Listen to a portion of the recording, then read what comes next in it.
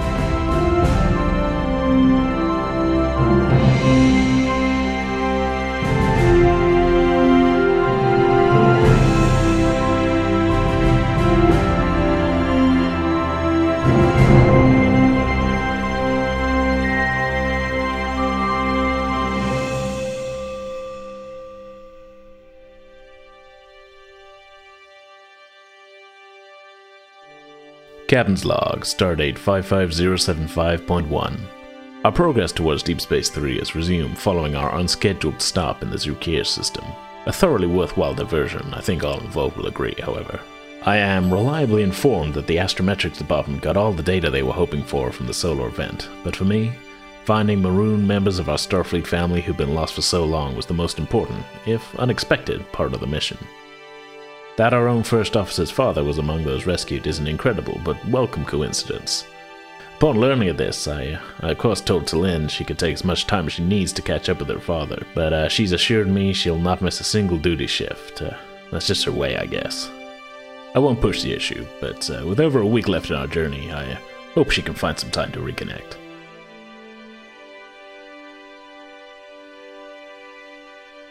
It is late morning in the USS Tenzing's main sickbay.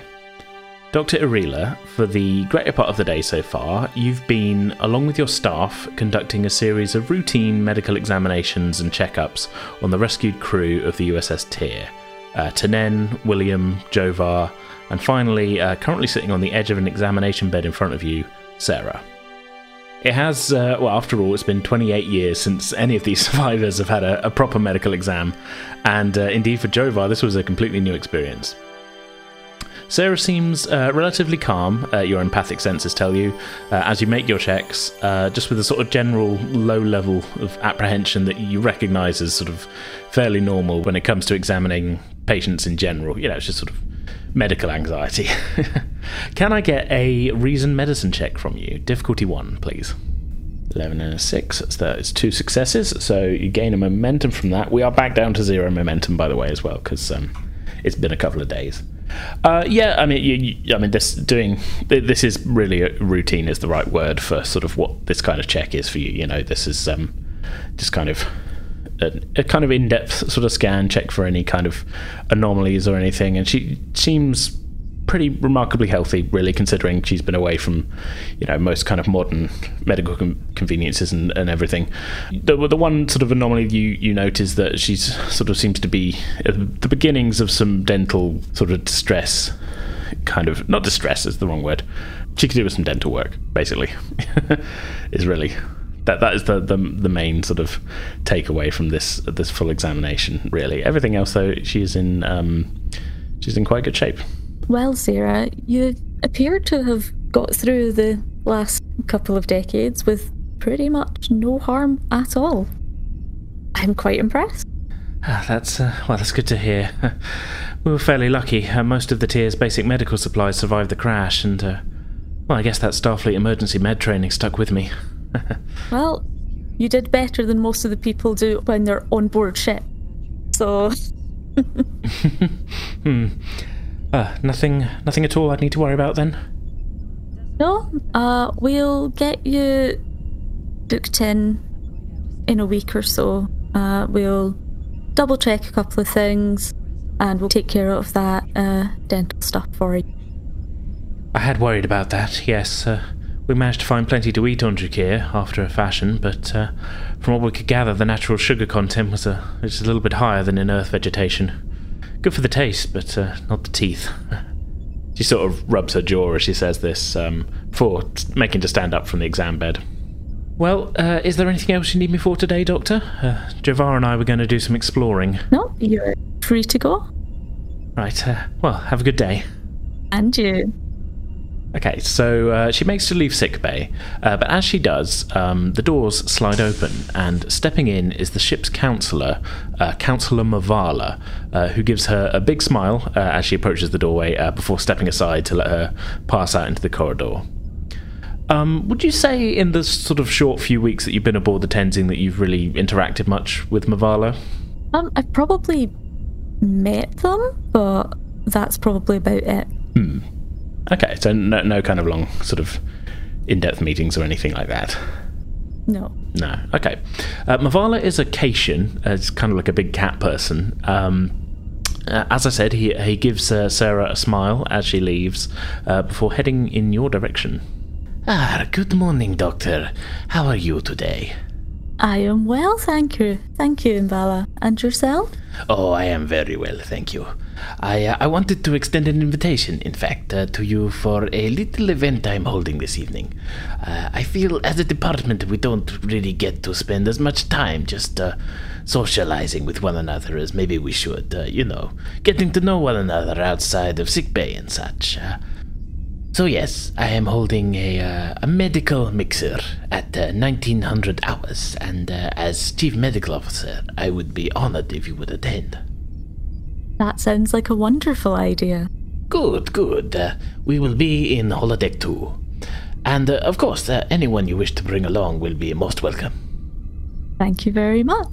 I shall see you then. Excellent. See you this evening then. Have a good day, Doctor. He turns and heads towards the exit, briefly stopping to extend the same invitation to Nurse Jaria, who is also on duty at the moment. They also seem excited to attend. Okay, so you have basically the whole afternoon before this mixer.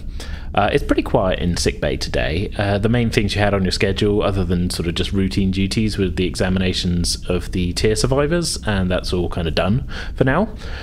So what would you like to be doing in this time? I think it's most likely that the doctor's going round and just making sure that all of their staff are okay. Okay. Make sure that she doesn't pick up any concern or stress before the socialising tonight. Okay, so using your sort of Delton empathy sort of thing. Okay, let's do a check for this then, just to kind of represent sort of touching base with all your staff. On duty at the moment is, as I said, Nurse Jaria, who is a Trill, unjoined, so unlike Ray, has no symbiote. Nurse Tak, the Saurian, who was one of the two staff who greeted you during your first arrival in sickbay. And finally, Dr. Salat, who is a Vulcan junior doctor. Can I get then just a general insight roll? So this is going to be 2d20, aiming for under 11. 16 and 16. Okay. You're not really picking up any kind of stress or anything, I would say. You're finding people a little hard to read this afternoon, but outwardly nobody really seems worried or anything, even after Mavala talked to them. This seems like, if anything, there's sort of a bit of a kind of outward sort of like, oh good, something to do this evening kind of feeling in the air. Fair enough. Let's see what everybody else is up to then. So as I say, it's kind of early afternoon. Where's Johnny? Where's Johnny Connaught this afternoon? Good question. Is it a work day? Sure. Okay. Well, maybe you don't need to ask me what I'm doing then. Okay, sure. Murphy? Amy, where's Johnny Connaught this afternoon? After their recent trip, she's probably given him a light week. Okay. To be fair. In fact, she's going to let him have a study day, and it's a free study. He can study whatever he likes. Oh, interesting. Okay, what's the I'm terrible. What was the character, the kid that had led us to the camp and everything? Is he still knocking about? Yeah, he's still on board. I mean, you don't know this, but he did just sort of say it to Dr. Reela, but Sarah, his mother, was taking him sort of exploring this afternoon. But okay. Yeah. What's Bonge up to at this point? Bonge, I think, is on duty in engineering. Right. Okay, so I can't go and grab Bonge. I was thinking maybe it was a boys' afternoon adventure on the holodeck kind of moment. Not another protocol override. No, it was going to be... Oh, no, I won't go into it. On that basis, then... It was going to be fun. It was just going to be like, he was going to get Jovar to like show him techniques and stuff, all the hunting and what have you that he knew, and then he was going to show him some techniques himself to be like, here's a trade. And you're going to show off to Bonge. Yeah, pretty much. And like, he's trying to get Bonge into this as well. Like that's kind of the angle in his mind. But no, won't be doing that. So instead, he's going to go and do some phaser practice because he missed that shot and screwed up equipment during the mission. Oh, that is true. Yeah, he's feeling a little bit wonky on that front, and there's a certain amount of shame. So yeah, phaser practice. I guess that would be a holodeck. Sure, maybe one of the smaller ones. Yeah, something pretty basic. Yeah, straightforward target practice we're going for here. Well, I have my points of interest Excel spreadsheet in front of me here. There's a tactical area, which is where Murphy's office is. Tactical planning. The large holodecks are on that deck. The small ones are on the same deck as sick bay, and there's medium ones on a couple of decks above. Sure, let's just put you in a small one. I know it's not too, but I'm just kind of I was sort of thinking like, is there a given sort of phaser range somewhere? But I don't think there really is. So yeah, you're able to book into holodeck 10, which is it's a kind of small holodeck. It's internally it's probably about the same size. It's about half the size of 10 forward, but with the holo technology, it seems pretty big inside, so you don't have any problem sort of feeling like you're in a small little cupboard or anything like that. But yeah, you are able to book into holodeck 10 for some phaser practice. What kind of environment would you like the to be around you in this? What program are you loading? Let's go with that way. Let's go for some standard Starfleet stuff. So it's just going to be kind of like we're looking at that kind of basic grey kind of like there might be a station that I'm behind, like just a grey block. Okay. And then floating targets kind of just appearing out. So you're kind of in like a void sort of thing. Yeah. Yeah. All right. Sure. So you bring that up on the external console. The computer says, "Program complete. Enter when ready." And the doors slide open, and you are in. The floor is kind of visible, but it's a little bit sort of you can tell it's there, you know where the floor is, but it sort of stops at this kind of table block in front of you, on which are laying a variety of different types of phaser. You got the little kind of car door opener, tiny little Type 1 phaser. There's the ones you were carrying 2 of on the mission, the Type 2, and then there's also the phaser rifles. Okay, he goes for the one, the same type that he used on the mission, because that's the intent here. Sure. Kind of weighs one in his hand and looks at... Is there another one, sorry, did you say? There's a couple of each. Okay, so he looks and thinks about the fact that he was carrying around 2, and did that hinder him, and kind of just dedicates himself to using one for this moment to see what happens.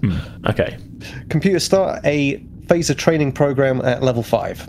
So a variety of different targets begin to appear at a few different distances from you, all of which are kind of moving at different rates, some towards you, some side to side, some at sort of kind of odd twirling patterns and that. And you have a variety of targets ahead of you. You think about that missed shot on the planet, and you close your eyes, you take a deep breath, and we'll say that you've done the aim minor action, which means you can re-roll a single d20 on an attack made on this turn. As we're not really in a back and forth combat here, it's not going to be such a big deal, but you do get a re-roll on this. And yeah, so then can I get a control and security task for making the shot? Okay, 2d20 like usual? 2d20, difficulty 2. Okay, 14 and 5. So there's control, security. You were aiming for under 13. Okay, so that's going to be one of those re-rolls then. Yeah, you can do the re-roll here. Hey. The 3, yeah.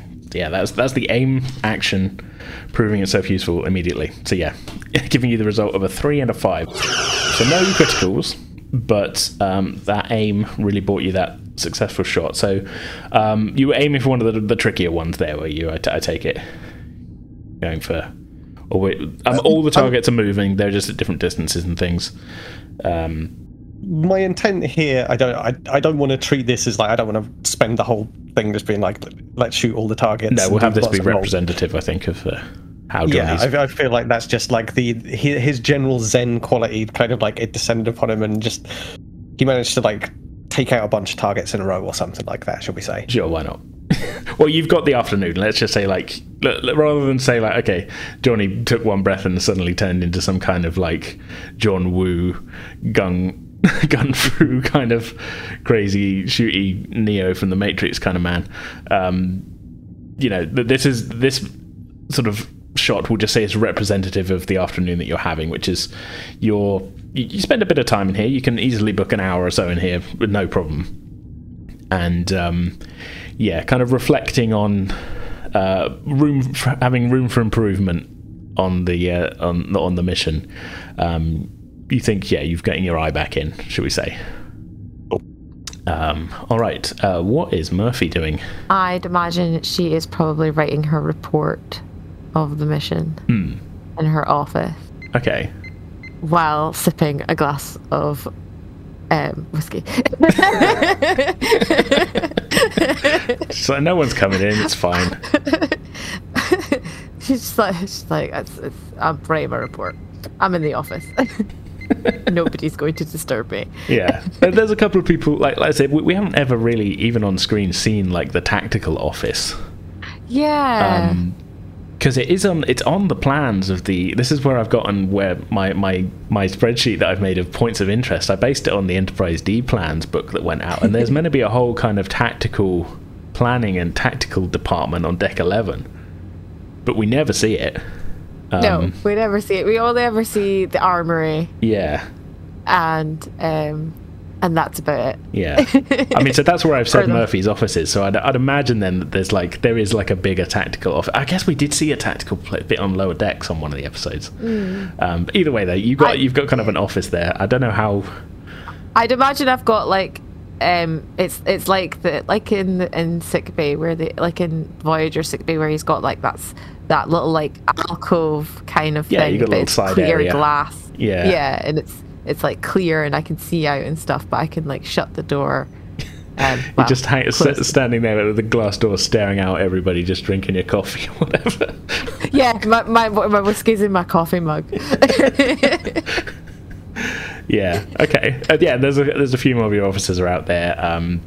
Your second in command and in security is also there at her desk, typing away. Who I believe is the only other security officer that I've named other than Johnny, which is Lieutenant Sotor, who's a Bolian. she's focused on her work.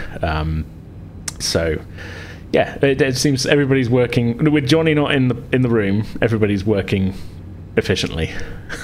Nice calm day in the office. Yeah, it's a nice calm day. No sign of Johnny Connell anyway. It's a calm day. Hey. There's a gentle ribbing there. I'm not. part of me wants Murphy to tap into the security feed and just check on his progress and what he's doing today, and then be like, all right, he's fine. You can ask the computer where he is. I don't think you can get a security feed of inside the holodeck. Ah, damn. Oh well. We sort of had you having security feeds of the outside of the holodeck when him and Vonj went in on the last one. Yeah. But I think that's a privacy issue there of being able to see what people get up to in the holodeck. But if you wanted to ask the computer where he was, you'd be able to find that out. Yeah. No, I'll just leave it. It's fine. Just yeah. Continued writing her report and wince every now and again as she remembers the freaking darts. I was going to say, how are you wording your report then? So this is your official account of the previous mission. That's right. This episode is nothing but paperwork. God damn it. She's probably bullet pointed it and then it's filling out each bullet point as she goes. And then she's planning it out. She hasn't written it fully yet. She's getting the bare bones done and then being I can't use crappy. Damn it. What's another word for crappy? Yeah, I guess as part of this report you'd be giving an evaluation of of Johnny specifically as you're his direct superior, but I guess an evaluation of how you think the team worked together. As you would sort of normally kind of the group, you were the one the captain sort of was right, you're leading this away mission. Sort of, how do you think it went is sort of what I'm asking here. It would have went better if I didn't stupidly forget that sound created issues. So you're owning up to yes. not like a mistake, but kind of a mistake. You're not kind of burying that then. No. Okay. No. All right. I just wanted to kind of gauge get a sort of gauge there of the kind of thing that, yeah, you're sort of, even though you're wincing as you're writing it, you're being it's a fairly faithful report of what actually went on. Yes. Yeah, yes. okay. No. Murphy would faithfully always report the facts and what happened, and she's not one to fudge on details of missions and things unless she's been told to by a superior officer for security reasons or security clearance or anything like that. Yeah. Okay. Fair enough. All right. Well, this takes you a little bit of time. This is kind of your afternoon, really. The ship's at warp at the moment, so there's not really a huge amount going on otherwise.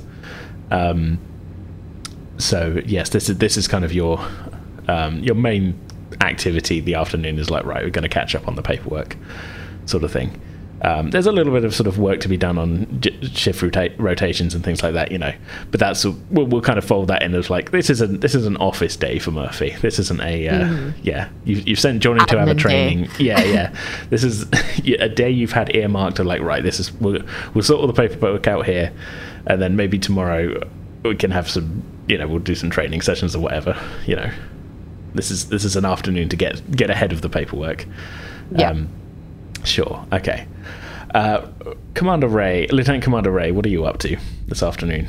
Well, to continue the theme, I'm guessing it's a work day for me? No, you're on an evening shift today. So you are currently... Yeah, that's right, I'm mixing it up. You are free this afternoon. Your shift starts at 5 p.m, 1700 hours. You have a couple of hours free before then. Alrighty. So... what is Ray doing? Ray is spending a bit of his downtime. Probably I imagine I'm going over the sensor readings that came out of the Aurora. Mm-hmm. Getting caught up on the stuff you missed then while you were down on the planet. Yeah, exactly. So I'm guessing I'm sat back in my quarters. Okay. With a pad in hand, looking at all the data, looking at all the imagery that was caught, and just studying it. Okay, sure. Yeah. Is there anything specific that you're looking for, or are you just kind of just going over it, really? This is... Yeah. Just going over the data casually, not trying to read too much into it. Okay. If I do notice something strange, then I notice something strange. Well, let's see if you notice something strange then. In the name of us playing a role-playing game, can I get a reason science check from you, please? You certainly can. Difficulty 1. So you're looking for 17 and under. Ooh. Well, that's not the best start. A 2d20 as well, but that is a critical failure. Of course, it's supposed to be 2, isn't it? Sorry. Yeah, but yeah. We'll leave it at that. We'll leave it at that. I mean, you might still get the success on the other dice. Okay. Difficulty 1. You might always worth rolling both dice, even if you have got a critical fail as well. There you go. That's a success. So I'm going to bank some threat. Fair enough. You're going to bank some threat from me staring at data. Yeah, nothing bad happens to you or anything, but I'm gonna convert that 20 into a point of threat I can spend at some point. You don't see anything weird. You see some of the visual. You get bring up some of the images and that visually and that, and it's kind of, you got a little bit of a pang of regret that you didn't get to see them sort of personally from the ship's viewports at the height of it. Instead, you were hunkered down in a tent at the time, based on the timestamp. But nothing really weird stands out to you other than the sort of overall weirdness of like, wow, you don't get to see this very often, kind of thing. But yes, other than that. So the threat is my own sense of disappointment that I missed it. Yeah, except in game terms, that's a thing I can spend to make things harder for you later. Fair enough. On any check. So good job, I guess. Good job. Good job. You've given me clearance to make your life harder. I feel like I kind of talked you into making that check as well, which is a bit hard, but harsh. It's fine. No, hey, it's fine. If it gives you drama for later on, then I'm all for it. Yeah. So yeah, I mean that's how you spend your afternoon then, before reporting for duty on the bridge at 1700. Let's jump ahead a couple of hours then to about 1900, as Dr. Arila, you are making your way to Councillor Mavala's medical mixer, which is being held in holodeck 2. Would you say the Doctor's been in a holodeck since the kind of whistle-stop tour you were given by Johnny when you first came aboard? Probably not since then, no. There's kind of been a lot going on. Yeah, it's been a busy week or two. So yeah, as you approach the doors to holodeck 2 then, you can see immediately that the display panel has been programmed to say Mavala's medical mixer, all welcome, with an exclamation point at the end. The doors to the holodeck open for you, and you are greeted first by a slightly warm breeze of air. It's pleasant and fragrant. You can detect hints of a sort of flowery scent, although not from any plant that you're personally familiar with. Inside, you find yourself next to a small house on the bank of a large, calm lake at sunset. Distant rolling hills and mountains are visible across the water, which meets the shore near you at the end of a lush green lawn. A small jetty projects out into the lake, and there's a small sort of water vessel bobbing lazily next to it, tied to it. It's a very calming, sort of picturesque setting. You can hear the sounds of light music, a stringed instrument of some sort, and just visible on a small sort of deck at the back of the house is a group of people, all of which look familiar to you. From the group, Mavala notices your arrival and raises a hand in greeting before approaching. Welcome, Doctor. I'm glad you could come. You've picked or created a fantastic setting for... Well, thank you. This is actually a recreation of my home back on Faraja. Oh, how lovely. Yes, it's one of my favourite places in the galaxy, so what better place to host all of my friends from here on the Tenzing for, well, what I hope will be an enjoyable evening. A wonderful plan. You can see, like I say, looking around there's a sort of the small group, and you recognise quite a few people who work in the medical department there. Not everybody is there, because as the chief medical officer, you would expect there to at least be somebody on on shift. Yeah, on shift at the moment. But you immediately recognise your sort of second in command, assistant chief medical officer, Dr. Wilkes, is there with a younger boy by his side who you replace about 16 years old. But there's definitely a family resemblance there. Dr. Wilkes is chatting away to another one of the junior doctors, Molvon, who's a Benzite female. You recognise a few of the nurses there, orderlies, one or two of the lab technicians that you've not really sort of had a huge amount of interactions with to this point, having only been on the ship for a week or so. But yeah, there's definitely some familiar faces there, along with some people you don't really recognise. There's some who aren't wearing a Starfleet uniform at all, and there's one or two wearing uniforms of other departments who seem to be sort of happily talking to other people.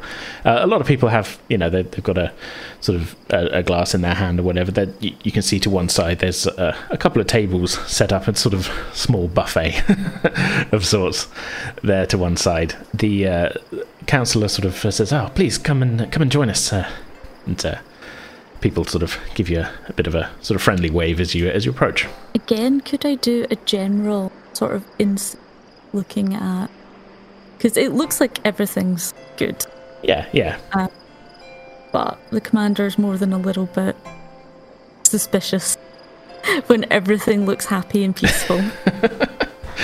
Okay, sure. Yeah. Can I get then? I think we just did a general insight check before, didn't we? Yeah. So difficulty 1 on this, 15 and a 7. So yeah, that's one success. Everybody seems mostly kind of genuinely sort of like they're having a good time. You're not sensing any negative emotions from anybody. You do suddenly though sense behind you a little bit of sort of not stress, but a sort of it's a kind of mixture of emotions of happy and having a great time, and happy that people are having a good time, but also a kind of low level general, not worry, but a kind of slight unease from one person. And turning towards them, you see it is in fact another Caitian, not in Starfleet uniform. As you arrive at the group, Mavala moves to stand next to them, and he places a hand on their back. Doctor, I don't believe you've met my wife, Lascelles. Darling, this is Dr. Irila, the new Chief Medical Officer. Lascelles greets you with a smile and a handshake, and you can see now that she is obviously pregnant and fairly far along. Doctor, it's good to meet you. I'm sure we'll be seeing each other quite a lot over the next few months. It's lovely to meet you too, and I hope to see you for happy occasions. Yes. I'm glad we could meet before, let's say in a less stressful environment than I'm sure is to come. She sort of pats her pregnant stomach. Well, we'll make sure to have it as low stress for you as possible. I'm glad to hear that. This will be our first child, so, yes. So everything is new and exciting. Yes.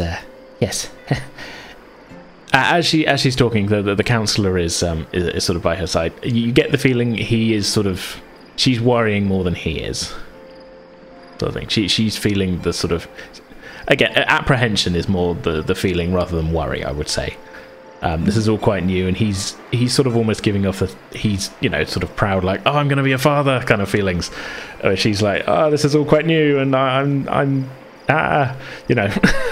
Yes, it's great and wonderful, but I'm the one who doesn't feel like my body is actually mine anymore, so fuck off. Yeah, that's the feeling that you're picking up, sort of thing, of like maybe he's not quite being as, he seems a bit more, he's a bit more psyched about it at this particular moment. She doesn't, let's just say that's how I'll put it, sort of thing. Yeah, apprehension more than anything, which you get is the kind of low-level kind of feeling you're picking up. She's generally happy, though, and as I say, it's just a sort of, all this is quite new kind of thing. Dr. Arila will just smile reassuringly at her. She just smile back. Like I say, it's almost like you wouldn't, if you didn't have your empathic sort of senses, you maybe wouldn't have known there was any kind of worry at all, really. It's you definitely kind of picked up on a low-lying sort of underlying sort of thing there. The counsellor sort of says, oh, if you'll excuse me, I need to go freshen my drink. He steps away for a second. Your assistant chief medical officer, Dr. Wilkes, turns to you at this point. It's good to see you, Doctor. It's good to get out of sickbay once in a while, isn't it? Tell me, how do these surroundings compare with your experiences down on Drakir 2? This is a lovely and relaxing outing, as opposed to the away mission. Yes. Well, who knows? Maybe next time I'll get to see it for myself. Well, hopefully you won't have sound-triggered shooting plants. Well, quite. I don't really remember those being covered back at Starfleet Medical. Still, sounds like you dealt with it quite expertly, though. Very little to do with any medical skill, I'm afraid. Well, at least we know what to keep an eye out for in future, though. Yes, indeed. Have you met my son? He sort of gestures to the young man who was still stood with the other group. He said, Daniel, come over here. This is Dr. Arila. She's the new chief medical officer. The boy sort of... You now get a closer look. He looks to be about 16. Again, he's sort of... He's giving off a sort of happy to be here vibes, but also I'm a teenager hanging out with a bunch of adults kind of vibe of like, maybe there's somewhere I'd rather be. Sort of thing. He's, friendly. Hello, Dr. Arila. I'm glad to meet you. My dad's new boss, eh? Yes, but I promise I'm not an ogre. Oh. Yeah. Yeah. What's an ogre? An old creature of legend. That's all. Oh, right. Yeah, well, I'm just going to get something to eat. He steps off to one of the tables. At this point, the counsellor returns and says, "Oh, of course, how could I forget? There's someone we are missing. Computer, activate emergency medical hologram." In between the sort of group of the three of you, a middle-aged, balding man in a medical uniform appears and says, "Please state the nature of the medical emergency." Stands there for a second, sort of staring forward, and then looks around. Well, nobody here appears to be injured. Why have I been summoned? The counsellor says, "Well, Doctor, we didn't think our gathering of the medical staff would be complete without you. I'm a doctor, not a party expert. Still, if you require my services here, I will do my best to blend in, counsellor." Stands awkwardly at one side and attempts to make a casual sort of pose, and you get the feeling this is a little bit outside his programming, but he says, I thought we would be good to treat him like one of the department. He is, after all, he's new to the ship as you are, Dr. Arila. Yeah, this is quite true. I read some of the reports put back by the Pathfinder mission from Voyager, and yes, they had their emergency medical hologram active for the almost the entirety of their voyage. It was developed quite an interesting personality of its own. Well, assuming our emergency doctor is happy to be here, I certainly have no issues with him being included in day-to-day life on the ship. That's good to hear. You're getting no emotions at all off of the doctor. He's 100% hologram, but visually speaking, it looks quite awkward. He's just sort of kind of standing there. It's like he doesn't really know how to socially interact with people. It's in fact maybe the first time he's been activated since he was installed. One of the things that was part of the Tenzing's refit when it was last at Earth was to outfit sickbay and certain other areas of the ship with holo emitters. Prior to that, this class of ship did not have an emergency medical hologram. So he's brand new, basically. So the evening, as I say, it passes enjoyably, should we say? The environment doesn't change, even though the time is changing. It seems to be that the counsellor has programmed this environment to basically be kind of ongoing magic hour just before sunset, should we say? It's just, it's quite a nice setting, really. There's food and there's some pleasant conversation had on the banks of this lake, which is I say the counsellor's real life home on Faraja. So yes. And a good time was had by all. On the bridge, Ray, you are at the science station. Commander T'Lyn is in the captain's chair at the moment. and you suddenly become aware of a beeping on the sensors. Looking down, you can see that there is a warp signature being detected in a nearby system that the computer... it's all coming up on the screen, basically, straight away. The computer does not recognize. Commander, sensors are picking up an unknown warp signature in a neighbouring star system. Intriguing. What do we know about the system, Commander? Scanning now. The computer provides you with the relevant information. The system in question is known as the Drateran system, and it is home to one pre-warp civilization, also known as the Draterans. Sensors confirm that the signature is coming from the Drateran system. There shouldn't be any warp technology in that sector. There's one pre-warp civilization. Something about that doesn't add up. Can you confirm the speed of the sensor contact, Commander? For this, I am going to need a check. You can need a check, fair enough. Okay. So I'm going to need reason science, and I'm going to need somebody else to do a roll for the USS Tenzing using the sensors science. I think Dragon has done that. Well, you got 2 successes on yours, so that's a good start. Yes. So ship sensors, no big help there with the 19, but your own skill, you were able to sift through the data, takes you a minute or so, and bring up that this warp signature of whatever vessel it is only travelling at warp 1.1. It's not going at any real speed at all, Commander. It's travelling at warp 1.1 from what I can tell. Most intriguing. She taps her comm badge. To Lynn, to Captain Collins. Brief pause, and here. Go ahead, Commander. Captain, sensors have detected a vessel in a neighbouring system. I suspect that this may be a first warp flight scenario. I request your presence on the bridge. This is another slight pause. He says, I'm on my way. Hold the fort. Collins out. Commander Ray, while this may turn out to be something other than what I just shared with the Captain, I will nevertheless require you to assemble any data and personnel necessary to conduct a briefing shortly about what Starfleet knows about the pre-warp civilization in that system. With that, I go about gathering Gather people. Who you want and who you would like to be in the briefing. So you start to sort of look up a bits and pieces on the ship's computer of what's available. As you do, the captain arrives on the bridge and is appraised of the situation by Commander T'Lyn. He agrees and taps his comm badge, and both Murphy and the Doctor, you get a message. Collins to senior staff. We have a situation developing, and I would like you all to assemble for a briefing in the main conference room in 15 minutes. Okay. Yes, Captain. Let's say you're still talking to your assistant CMO, and he kind of sort of raises an eyebrow at the word situation, because it's all audible over the comm system, and sort of says, "I'll take your drink," and yes, you are free to leave the party. And Councillor Avar gives you a sort of, thank you for coming, Doctor. Duty calls, it seems. Thank you for inviting me. See you later. She smiles around at anyone that, actually is looking over before.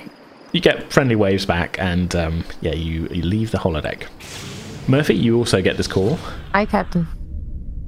I'm good. And she puts down her coffee mug, gets herself organised, and heads up to the conference room. Is it still hot to down it all in one go before you leave? No. You get you can get like one of those travel mugs with like a like a handle on it with it's like a flask, isn't it? Yeah. Yeah. No, she's not taking it with her.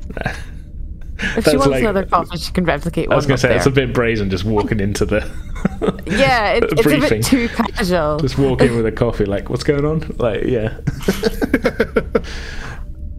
Walk in like your dressing gown kind of thing. I'm here. Hair curlers in. Oh god. I would say, yeah, you're probably off shift as well by this point. Dressing down hair curlers, cucumber slices on the eyes. Yeah, my hair's undone. That's about it. I've still got my uniform on. Yeah, I mean it's not late in the evening. It's No. Yeah. Again, I think this is another point where Johnny, being the only non-senior staff player character we have would not get the call. So just in the name of checking back in, what would you say Johnny's doing? This is probably about 8 o'clock in the evening now. 8:30, let's say. He's probably tried to hang out with Bonge, and if Jovar is in any way around, he's going to try and like bring him into the fold a little bit, just to try and make him feel welcome, just to be friendly. Okay. Bonge is definitely off shift now as well. You guys were probably both on the same shift pattern, except Bonge was in, he was working in engineering. You were basically told, go off and do some training. Mm-hmm. But you both came off shift at the same time as day shift ended. Computer, could you tell me the location of Jovar, please? Their quarters, deck 5. Okay. Shall we say Johnny's gone down towards engineering, and he's not quite met Bonge yet. So he's just found out where Jovar is, and he's going to meet Bonge just as he finishes his shift. Yeah, sure. Okay, so you head down to main engineering. Bond has got his head kind of in a data pad as he's walking away. So I think it doesn't really see you as you're just kind of hanging out by the turbo lift. Yeah, he knows Bonge's routine at this point. So yeah, he doesn't see you as he's kind of walking towards the turbo lift. Okay. Hey Bonge. Oh, hey Johnny. Hey, I was thinking we could give a warm welcome to Jovar. Jovar. Yeah, he was the teenager that helped me and the rest of the crew down on the planet there. Led us through the forest. He seemed to know a thing or two about survival, and he might have some stories to tell, and he's kind of new to all this space stuff, so I thought it'd be interesting to sort of bring him into the fold a little bit. Sure. I mean, I was just gonna grab some dinner. Does he eat? I mean, what's the... Well, I should hope so. And Johnny kind of opens the turbo lift and heads in, and they're going to head on their way. Oh, okay. Lead the way then. Cool. And they head in the direction of Jovar. Okay, you get off on deck 5, which is just below the main shuttle bay. There's some VIP guest accommodations there. The computer's able to direct you to the correct quarters, and you press the button. There's a brief pause, and the door is opened by Jovar's father, William. Oh, hey there, Ensign. We weren't expecting you. How's it going? Oh, I'm good. Well, it's been a few days, and I thought you guys might have acclimatized a little bit, but I thought Jovar might want to come out with me and my friend Bonge here. Bonge gives him a little sort of wave. He kind of gives... this is probably the first Ferengi he's seen, because they definitely weren't a going concern when the ship crashed. Hey there. Hey, how you doing? I was wondering if Jovar might want to come out for a meal, or just to sit and have a drink with us, just to have, I don't know, just to get to know Starfleet a little bit potentially, and get to know what's going on out here. Well, sure. I'll see if he's free. He's probably a little young for drinking, though.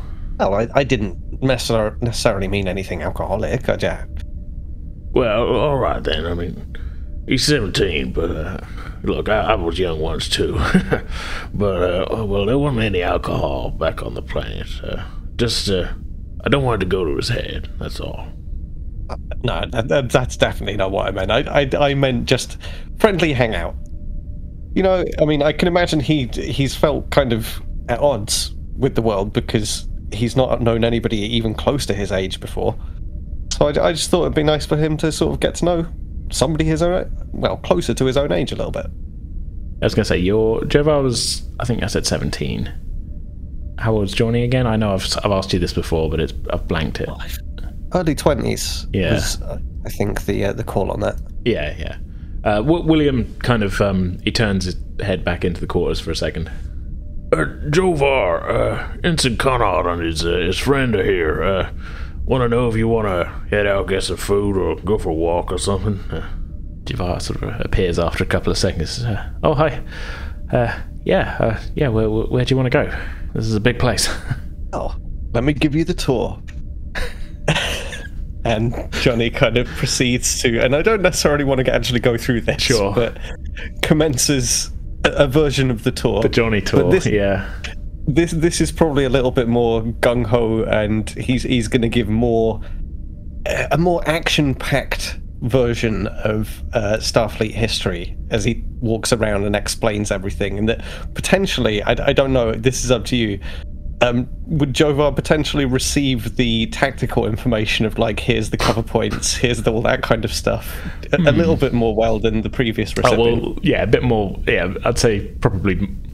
He seems a bit more interested in that stuff than maybe the Doctor did. At least from what you could gather. In fact, you know what?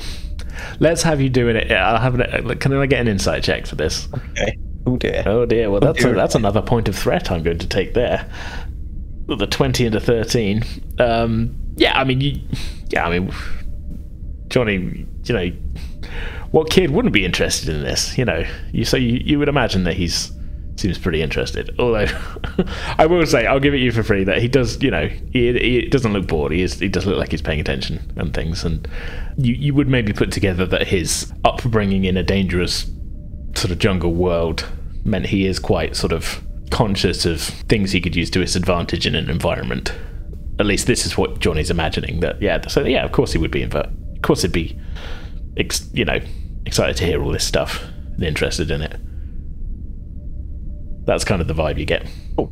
Well, yeah, that's what Johnny will spend his time doing, and yeah, they will lead towards a meal. Yeah, at 10 forward. You do know Bond is taking a few notes as well as at some of the Starfleet history facts that you're throwing out that maybe he didn't. You don't know whether it's just that he's like, oh, I didn't know that, or whether he's like, that doesn't sound right. But you definitely see him making notes on his datapad a couple of times. Yeah, you eventually end up somewhere to have a meal, whether that's 10 forward or... I mean, this is the other thing as well. There's plenty of crew lounges on board ship as well. It's not all 10 forward. Oh, well, that's Johnny's... He takes that's his favourite place. To a spot. Yeah. Like that. You got your favourite table. Yeah. Okay. Right. So the senior staff gather in the conference room. Unlike on the Enterprise, the view is slightly obscured by the rear superstructure of the Nebula class with the large sensor pod, but you can still see a lot of space out that window. There is a long conference table with quite a few seats around it, and the captain has taken a seat at the head of the table. So the first question really I should ask then is, Ray, who did you bring on to make this presentation? Captain, for this presentation I've enlisted Lieutenants Stein and Thomas, historian and anthropologist respectively. The captain sort of nods to the three of you as you sort of... There's a screen and things, and you can display things. Lieutenant Stein, would you begin? Thank you, sir. He steps forward and he sort of nods to everyone at the table, which I would guess we'll have a rundown. It's at the table then, so you've got Captain Collins, Commander T'Lyn, Dr. Irila, Lieutenant Commander Murphy, and Commander Carter, Chief Engineer. So it's basically all the big names of the ship. He says, thank you, sir. The Draterian system has long been known to be home to the Draterian civilization, and 14 years ago, Starfleet's science conducted a covert infiltration survey to determine not only how close they would be to warp travel themselves, but also the general kind of outlook of the society and how they would react to external intervention and pressures. Frankly, sirs, it estimated the current rate of development, they shouldn't be developing any kind of warp travel for at least another century, and this was 14 years ago. At the time of the expedition, they just begun sort of early spaceflight and satellite technology experiments. Really, this is... If the signature that we've detected is a warp vessel, it's I would be very surprised if it's theirs. Basically, Captain, the estimates given for when the civilization should reach warp capability is either way off, or something's interfered with their natural progression and technological advancement. Either way, I don't believe we should ignore this. I agree. Tell me, what are they like as a people? What makes them tick? Lieutenant Thomas cuts in at this point. Well, culturally, sir, frankly, they're quite a paranoid and intensely sort of stratified theocratic society.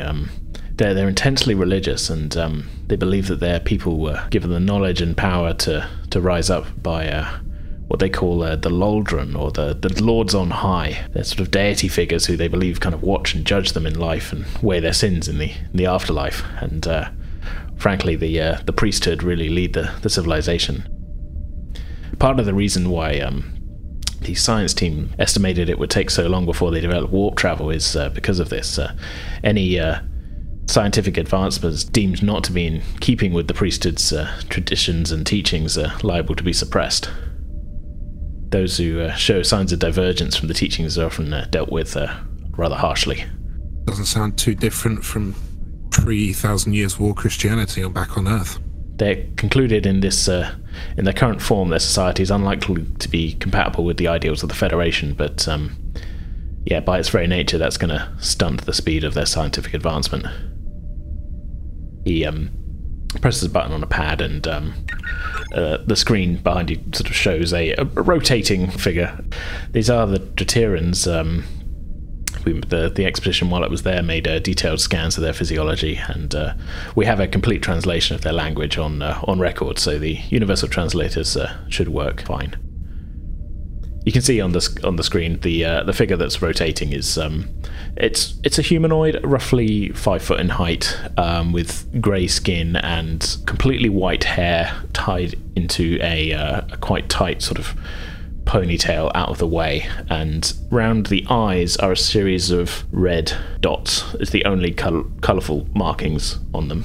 Are they a violent society? Well, they are united as a planetary society. There doesn't seem to be any wars, but that may just be a relic of the survival of the fittest, as it was. Those who dealt the harshest with the non-believers are the only ones left, maybe. But we don't have a full timeline of their history at this point. But it's possible. The paranoid nature of them was definitely noted. It's possible they may not be 100% peaceful. Certainly sounds as though things could easily become quite volatile. Commander Tillin nods this and says, "We should proceed with caution, Captain. Of course. I want everything by the book. We dust off the first contact procedures with this one. I don't want any kind of incident." Okay. How soon could we intercept them? I can't imagine they're going anywhere fast at Warp 1. Well, we're already pretty close to the system, Captain. We could get there at high warp in about 10 minutes. Might I suggest we drop out of warp at a distance, Captain, and then approach on impulse? Then they might not get so spooked from us. That's a good idea, Commander. We don't want to provoke them into doing anything rash. Plus, it'll give us a chance to get some more detailed scans of their vessel. All right, well, thank you, Commander Ray. Lieutenants, this has been informative. Everyone get to your stations and, let's do this right. We only get one chance to make first contact.